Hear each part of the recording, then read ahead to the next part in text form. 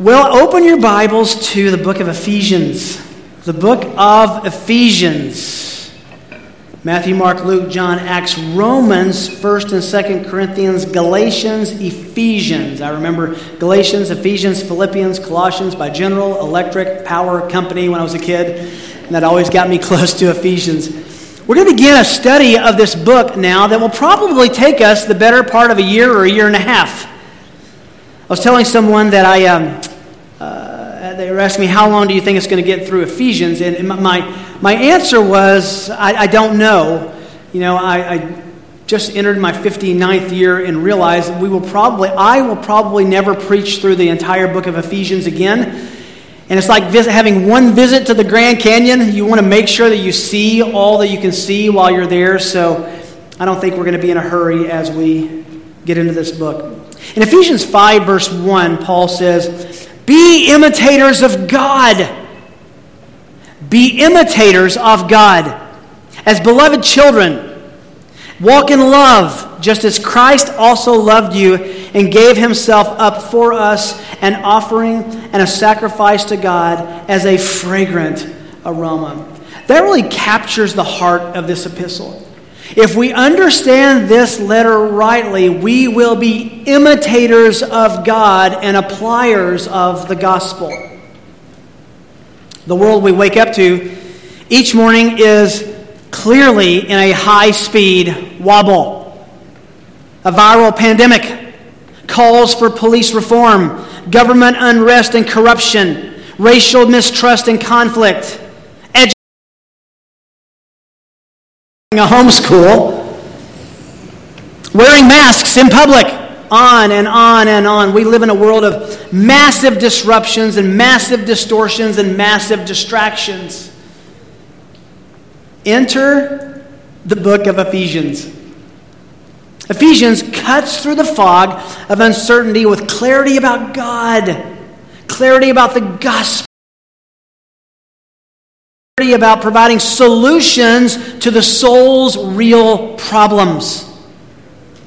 And today we begin a verse-by-verse exposition of this amazing letter from Paul to the church at Ephesus. Now, years of ministry and study of God's Word have brought me to an important conclusion. And I say this not lightly. I say this with very, very much gravity in my heart. There is a list of categories of theology that we have in our study of systematic theology. When you broaden out the spectrum and see the widest angle from New Testament and Old Testament, I am convinced that there's one study of theology that really overarches all others. Theology proper, Christology, pneumatology, angelology, ecclesiology, eschatology, hamartiology, theological anthropology, soteriology. I have a strong and a growing conviction that one of them, again, stands as the watchman for all the rest. After establishing the church at Ephesus, we're going to look at that story next week. Paul left his disciple, his comrade Timothy, as their pastor, while he continued as a missionary. The book of 1 Timothy, by the way, is Paul's letter to Timothy on how to have a biblical perspective on pastoral ministry at the church in Ephesus, where he left him. How to establish leadership, how to be a faithful shepherd, how to give ecclesiological understanding. In the middle of his letter to Timothy, in 1 Timothy, he writes this, 1 Timothy 3, "I'm writing these things to you, hoping to come to you before long, but in case I'm delayed, I write these things so that you will know how one ought to conduct himself in the household of God." All right? What is that? Listen to this. "Which is the church of the living God, the pillar and support of the truth." That's quite a statement. So Paul told Timothy, who is pastoring at Ephesus, that the church indeed is the pillar and the support of the truth. I think it's accurate to say then ecclesiology, or the study of the church, the doctrine of the church, is indeed the watchman for all other doctrines. Let me say it as strongly as I can. If you get ecclesiology wrong, you will likely get something wrong in every other study of theology. And if you get ecclesiology, or the study of the church, right, you set the table for studying every other branch of theology. Ecclesiology, the study of the church, then, is the bookshelf for the books. It's the bag for the groceries. It's the toolbox that holds the tools. It's the thread that connects the material for a garment. It's the legs beneath the table. It's the wheels on a car. And it's the purse for everything that ladies put in purses. It holds everything together. It's the pillar and the support of God's truth is the church. Therefore, having a thorough and working understanding of the church is essential for any real progress in Christian growth and maturity. That's important enough that I want to say it again. Having a thorough and working understanding of the church is essential for any real progress in Christian growth and maturity. Said another way, the New Testament knows nothing about Christian maturity and Christian growth independent from active and persistent involvement in the local church. The book of Ephesians is, according to Jim Boyce, a mini doctrine of the church, a short course in ecclesiology. I've become convinced by Scripture and by experience that distorted views of the church are at the heart of almost every problem and trouble a believer faces. That's a huge statement. That every trouble you and I face in our hearts is somehow related to a misunderstanding or misapplication of ecclesiology of the church. And a biblical understanding and a biblical application of the church provides the true solutions for the problems that we wrestle with. This is why a study of Ephesians is so important, and I think this is why God has led us as a church to study the book of Ephesians in this moment, in this year, as we await the return of the Lord Jesus. I've given a theme, a kind of a catchphrase to our study of Ephesians, and honestly, it's not really novel, it's not really creative, but I've been working on this since the summer, and it's this. Ephesians is really about the work and the wealth of God in Jesus Christ. The work and wealth of God in Jesus Christ. The work, all God has done for us in the gospel through Christ. The wealth, all that we get and get to enjoy because of the gift of God's grace and salvation in Jesus Christ. And the context for receiving God's work and wealth is the church. Ephesians is about the church. It shows us how the fullness of Godhead manifests himself. Father, Son, and Holy Spirit minister in his unique creation called the church. And Ephesians establishes the doctrine of the church and also corrects distortions and abuses in our ecclesiology. Let's just start from the very beginning and admit that none of us have an absolutely accurate understanding of the church. All of our ecclesiology can be improved. Ephesians is a short 6-chapter manual for Christianity. It's the favorite book, or a favorite book, of all of my favorite Christians. Clinton Arnold says, this letter sums up what it means to be a Christian better than any other book in the Bible. That's quite a statement. Ephesians was John Calvin's favorite book. He preached 48 sermons from Ephesians. There may be some competition before that's over. F.F. Bruce says it is the quintessence of Paulinism. To understand Paul is to understand Ephesians. To understand Ephesians is to understand Paul. And to understand Paul is to understand the Holy Spirit's message to the church. Missionary and author Ruth Paxson calls Ephesians, I love this, the Grand Canyon of Scripture, meaning that it is breathtakingly beautiful and apparently inexhaustible to the one who wants to take it in. And P.T. O'Brien calls Ephesians one of the most significant documents ever written. Those are amazing accolades, and I could give you dozens and dozens more if we had the time. But we do remember, as much as we love Ephesians and want to study Ephesians, that Paul said that all Scripture is profitable. It's an amazing book, but it's no more Scripture than any other book in the Bible. No more important, but I think God has us sitting at its table in the history of our faith, in the history of our church in the next months. I think it's wise to see this as God's specific word to Mission Road Bible Church, God's specific word to you as a believer, and God intends to talk to us through Ephesians over the next year or so. I trust you'll joining me in the wonderful anticipation of what our study of Ephesians each week will bring, with the question coming in every week: what does God have to say to me today in this text? What does God have to say to me today in this text? Boy, if we all come with that attitude, I think there will be no end to the work that we'll see Him do in our church and in our lives. And the great news is this. We're going to study this. We won't finish it until 2022, I'm convinced.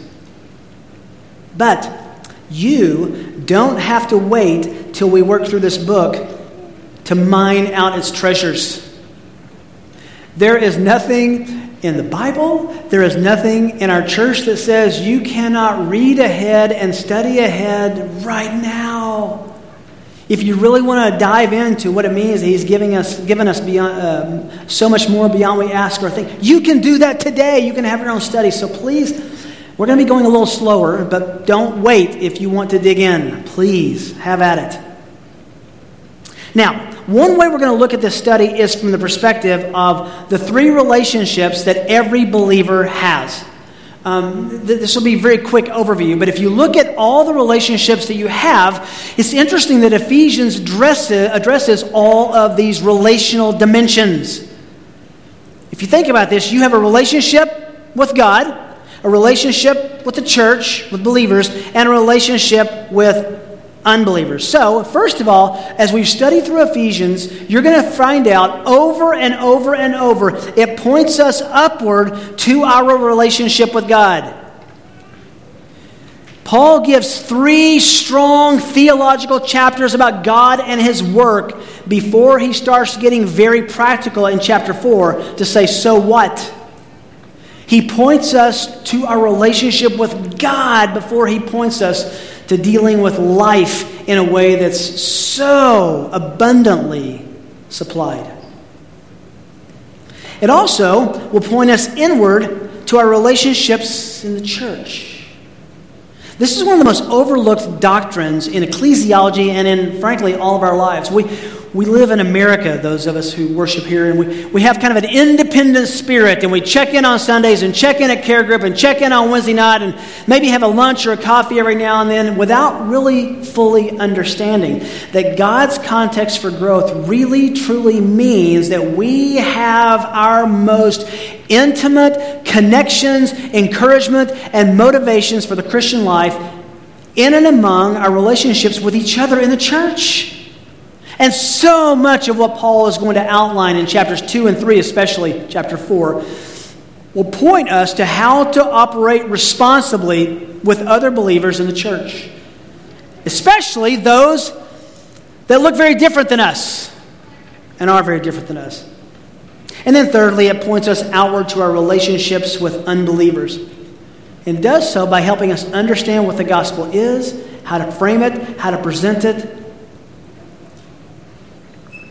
If we understand salvation properly, we will understand evangelism properly. The density also of theology in the book of Ephesians is incredible. I'm going to confess, Romans may be a close competitor to this, but every time I've read Ephesians over the last few months preparing for this study, it's almost like every phrase I want to stop and dig down and do a study. It is so dense and rich. It drenches us with theology. But it's not abstract theology. Ephesians demonstrates for us how right thinking leads to right living. Right thinking leads to right living, and right thinking is rooted in right doctrine. How important it is to be accurate theologically, Paul underlines over and over and over. He also shows us why theological precision is the key to enjoying the abundant life Jesus promised. It clearly connects doctrine and life. Every spiritual and emotional difficulty we experience is the result of not thinking rightly or biblically. This is a manual on how to think rightly and how to think biblically. I want to encourage you that our study of Ephesians is one of God's means to correct your thinking, to improve your thinking, to increase your thinking, and to change your thinking. It all goes back to our theology. As your theology goes, so goes the trajectory of your life. Now, I'm going to do this very quickly. I'll have this put on the website tonight or tomorrow, but theology is broken down into some basic categories or taxonomies. Different categories of theology. I just want to briefly demonstrate how thorough this book is. First of all, theology proper is the study of the character of God. In Ephesians, we will learn that God is glorious in grace, rich in mercy, great in love, good and kind and purposeful and sovereign, that He is triune. It is a compass that points us to the Godhead. It is the most thoroughly Trinitarian book in the Bible, speaking of the work of the Father, Son, and the Spirit. Ephesians is known as the Trinity letter, so it'll point us to the Godhead, to theology proper. There's also angelology, the study of angels. That teaches us that there are beings in the heavenlies, angels and demons, and that we are in a battle against forces we cannot see. And nowhere in the Bible is that battle laid out and explained and given instruction toward than in Ephesians. Then there's Christology, a study of Jesus Christ. This book will teach us that Jesus is God, that He is man, that He is the personal means of all of God's blessings, that He's the provision for the forgiveness of sins, and the fullness of life is found only in Him. You want to have fun? Print out a copy of Ephesians. Just highlight every time in Him, through Him, for Him, unto Him. References to Christ show up. Then there's eschatology, the study of future things, the end times. God has created a sovereign administration, we'll see this just in a few weeks, with Jesus as the head and the king that will be brought about at His perfect timing now and in eternity. There's hamartiology, that's the Greek word for sin, the study of sin. We learn that sin is inherited and a part of our nature. We learn that before salvation we are ruled by fleshly lusts that we have no power to control, but the gospel remedies that. There we go. Then there's theological anthropology. That's the study of human nature.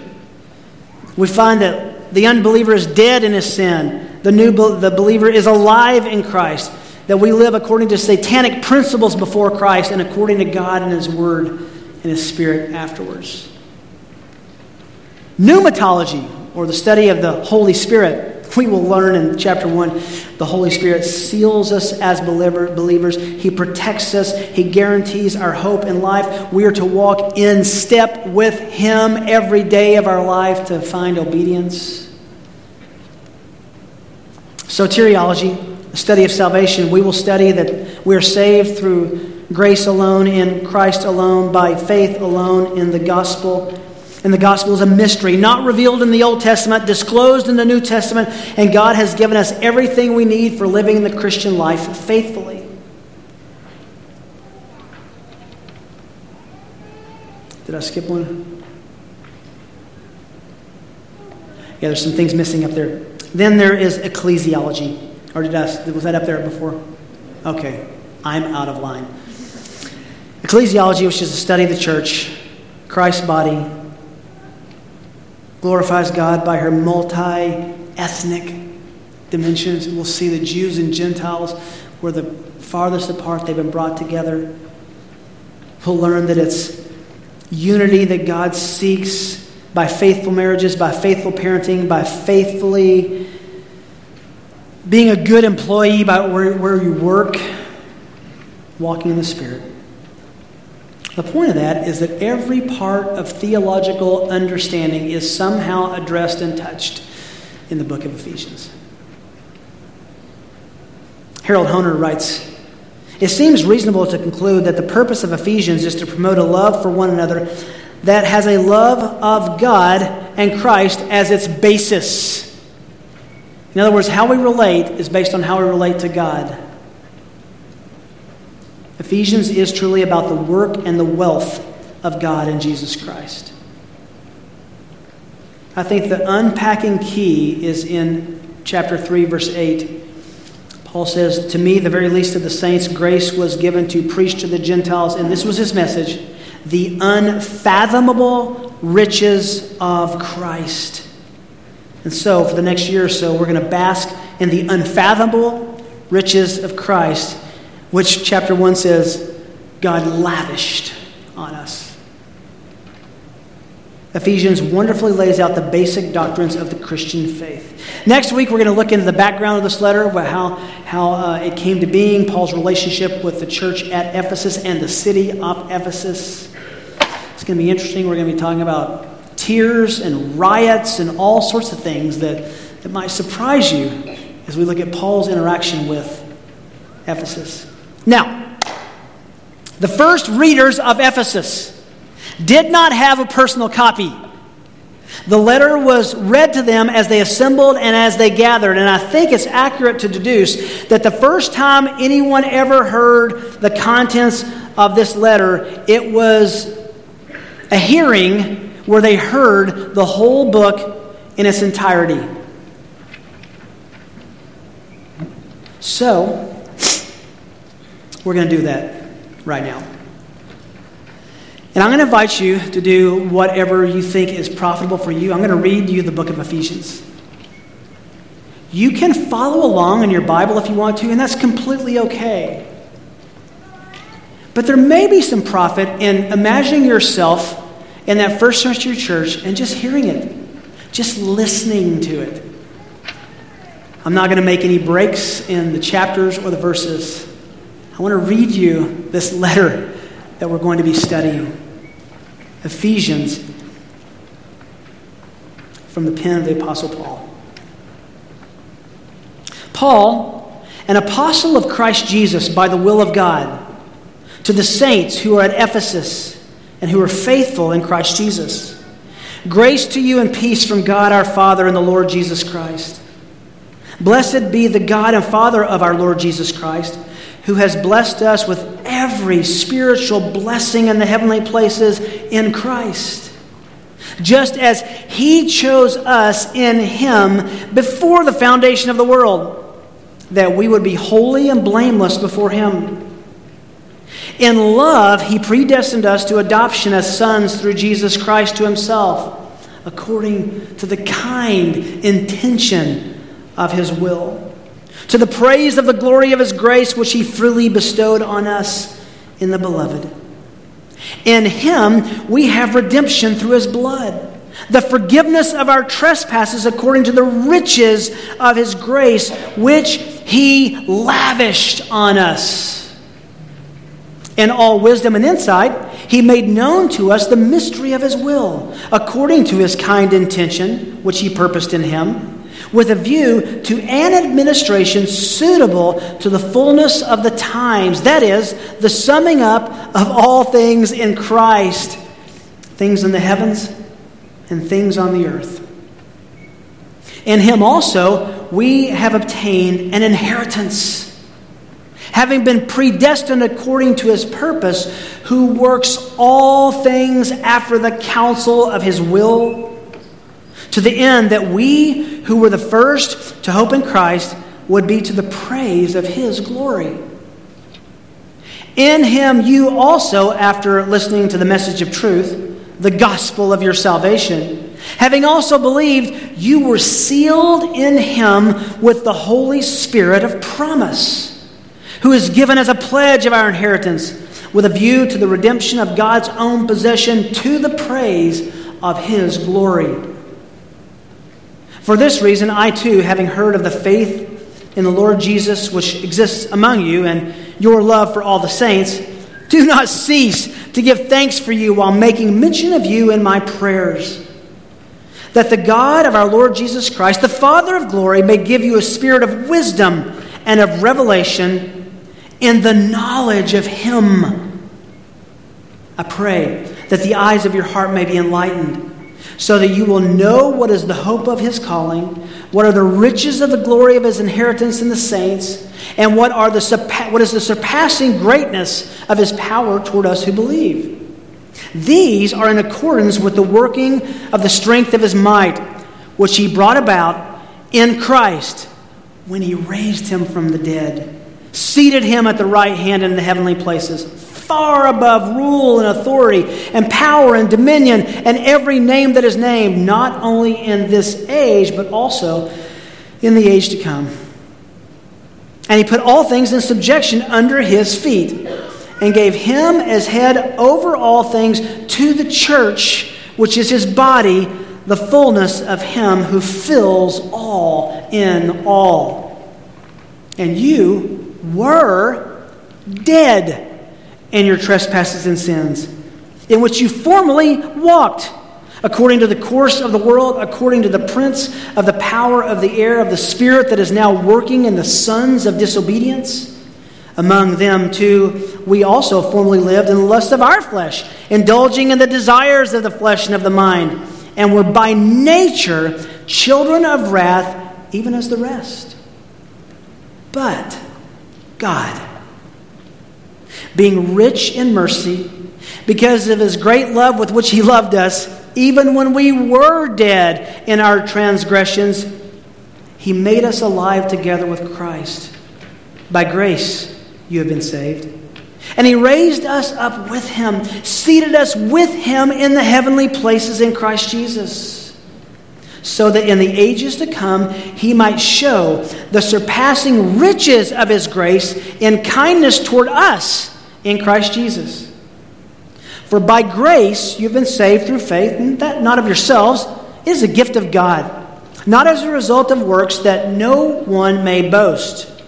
For we are his workmanship, created in Christ Jesus for good works, which God prepared beforehand so that we would walk in them.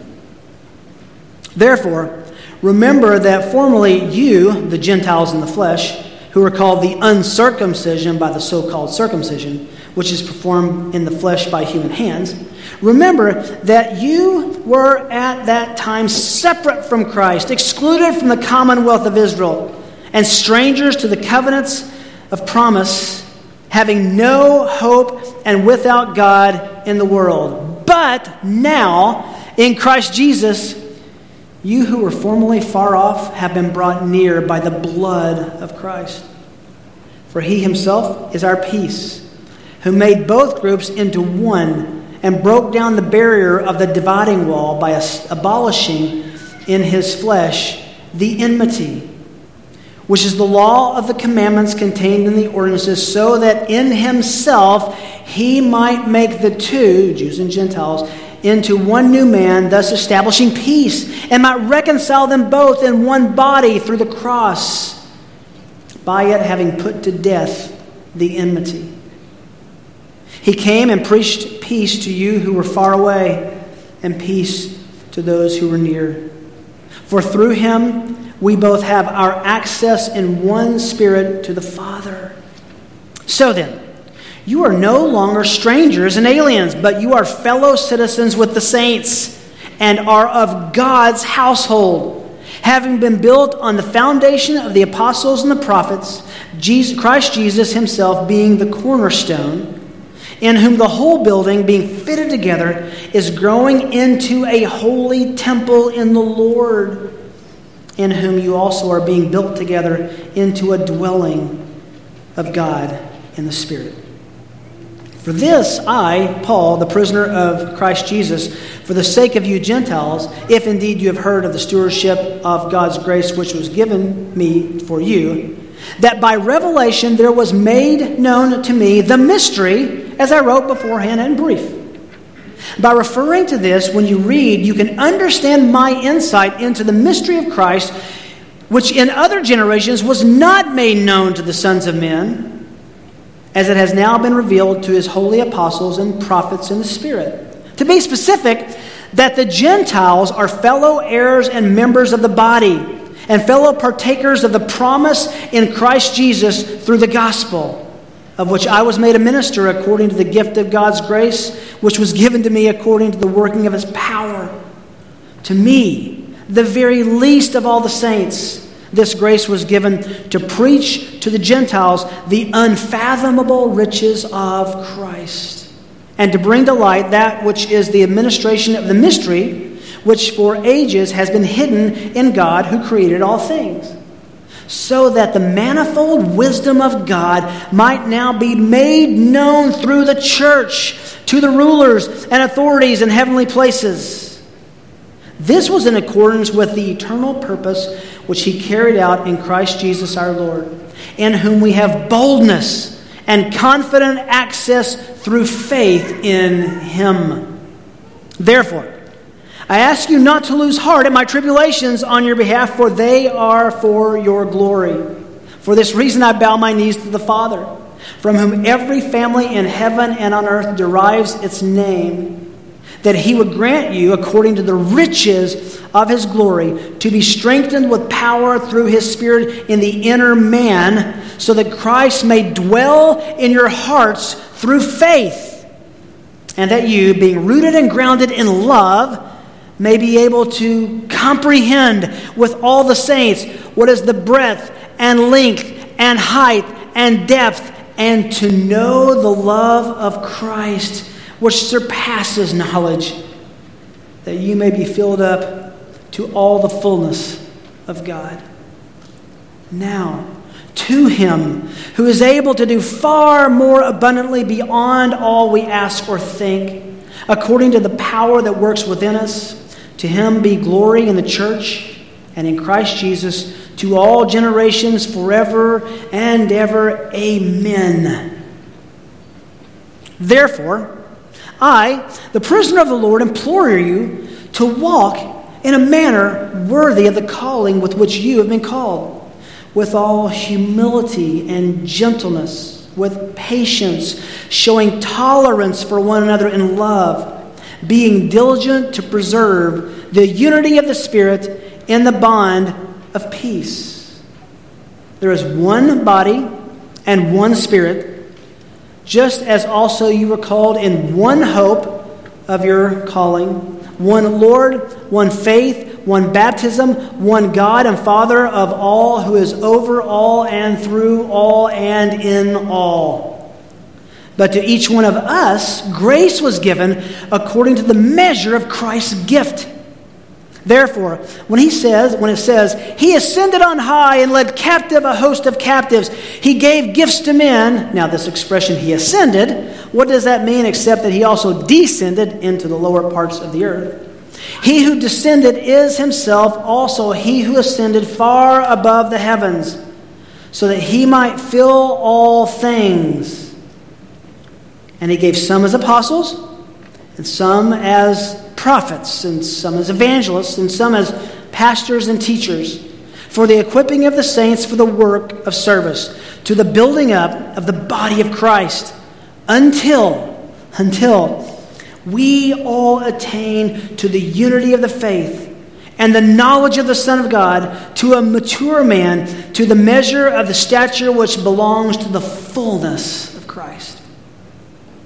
And as a result, we are no longer to be children, tossed here and there by waves and carried about by every wind of doctrine, by trickery of men, by craftiness in evil scheming. But speaking the truth in love, we are to grow up in all aspects into him who is the head, even Christ, from whom the whole body, being fitted and held together by what every joint supplies, according to the proper working of each individual part.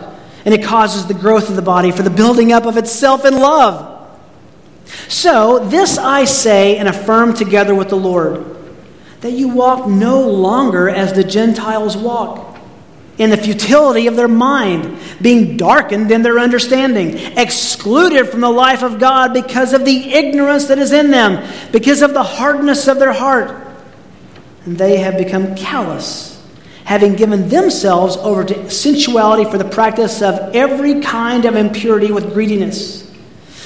But you did not learn Christ in this way, if indeed you have heard him and have been taught in him, just as truth is in Jesus. That in reference to your former life, you may lay aside the old self, which is being corrupted in accordance with the lust of deceit, and that you be renewed in the spirit of your mind. Put on the new self, which is in the likeness of God, been created in righteousness and holiness of the truth. Therefore, laying aside falsehood, speak truth each one of you with his neighbor, for we are members of one another. Be angry and yet do not sin. Do not let the sun go down on your anger, and do not give the devil an opportunity. He who steals must steal no longer, but rather he must labor, performing with his own hands what is good, so that he will have something to share with one who has need. Let no unwholesome word proceed from your mouth, but only such a word as is good for edification according to the need of that moment, so that it will give grace to those who hear. Do not grieve the Holy Spirit of God, by whom you were sealed for the day of redemption. Let all bitterness and wrath and anger and clamor and slander be put away from you, along with all malice. Be kind to one another, tender-hearted, forgiving each other just as God in Christ has forgiven you. Therefore, be imitators of God as beloved children, and walk in love, just as Christ also loved you and gave himself up for us, an offering and a sacrifice to God as a fragrant aroma. But immorality or any impurity or greed must not even be named among you, as is proper among saints. And there must be no filthiness in silly talk or coarse jesting, which are not fitting, but rather the giving of thanks. For this you know with certainty, that no immoral or impure person or covetous man who is an idolater has an inheritance in the kingdom of Christ and God. Let no one deceive you with empty words, for because of these things the wrath of God comes upon the sons of disobedience. Therefore do not be partakers with them, for you were formerly darkness, but now you are light in the Lord. Walk as children of light. For the fruit of light consists in all goodness and righteousness and truth, trying to learn what is pleasing to the Lord. Do not participate in the unfruitful deeds of darkness, but instead even expose them. For it is disgraceful even to speak of the things which are done by them in secret. But all things become visible when they are exposed by the light. For everything that becomes visible is light. For this reason it says, "Awake, sleeper, and arise from the dead, and Christ will shine on you. Therefore be careful how you walk, not as unwise men, but as wise, making the most of your time, because the days are evil. So then, do not be foolish, but understand what the will of the Lord is. And do not get drunk with wine, for that is dissipation, but be filled with the Spirit, speaking to one another in psalms and hymns and spiritual songs, singing and making melody with your heart to the Lord, always giving thanks for all things in the name of our Lord Jesus Christ, to God even the Father, and be subject to one another in the fear of Christ. Wives, be subject to your own husbands as to the Lord. For the husband is the head of the wife, as Christ also is the head of the church, he himself being the Savior of the body. But as the church is subject to Christ, so also wives ought to be to their own husbands in everything. Husbands, love your wives, just as Christ also loved the church and gave himself up for her, so that he might sanctify her, having cleansed her by the washing of water with the word, that he might present to himself the church in all her glory, having no spot or wrinkle or any such thing, but that she would be holy and blameless. So husbands ought to love their own wives as their own bodies. He who loves his own wife loves himself. For no one ever hated his own flesh, but nourishes and cherishes it, just as Christ also does the church, because we are members of his body. For this reason, a man shall leave his father and mother and shall be joined to his wife, and the two shall become one flesh. This mystery is great, but I'm speaking with reference to Christ and the church. Nevertheless, each individual among you is to love his own wife even as himself, and the wife must see to it that she respects her husband. Children, obey your parents in the Lord, for this is right. Honor your father and mother, which is the first commandment with a promise, so that it may be well with you and that you will live long on the earth. Fathers, do not provoke your children to anger, but bring them up in the discipline and instruction of the Lord. Slaves, be obedient to those who are your masters according to the flesh, with fear and trembling, in the sincerity of your heart as to Christ.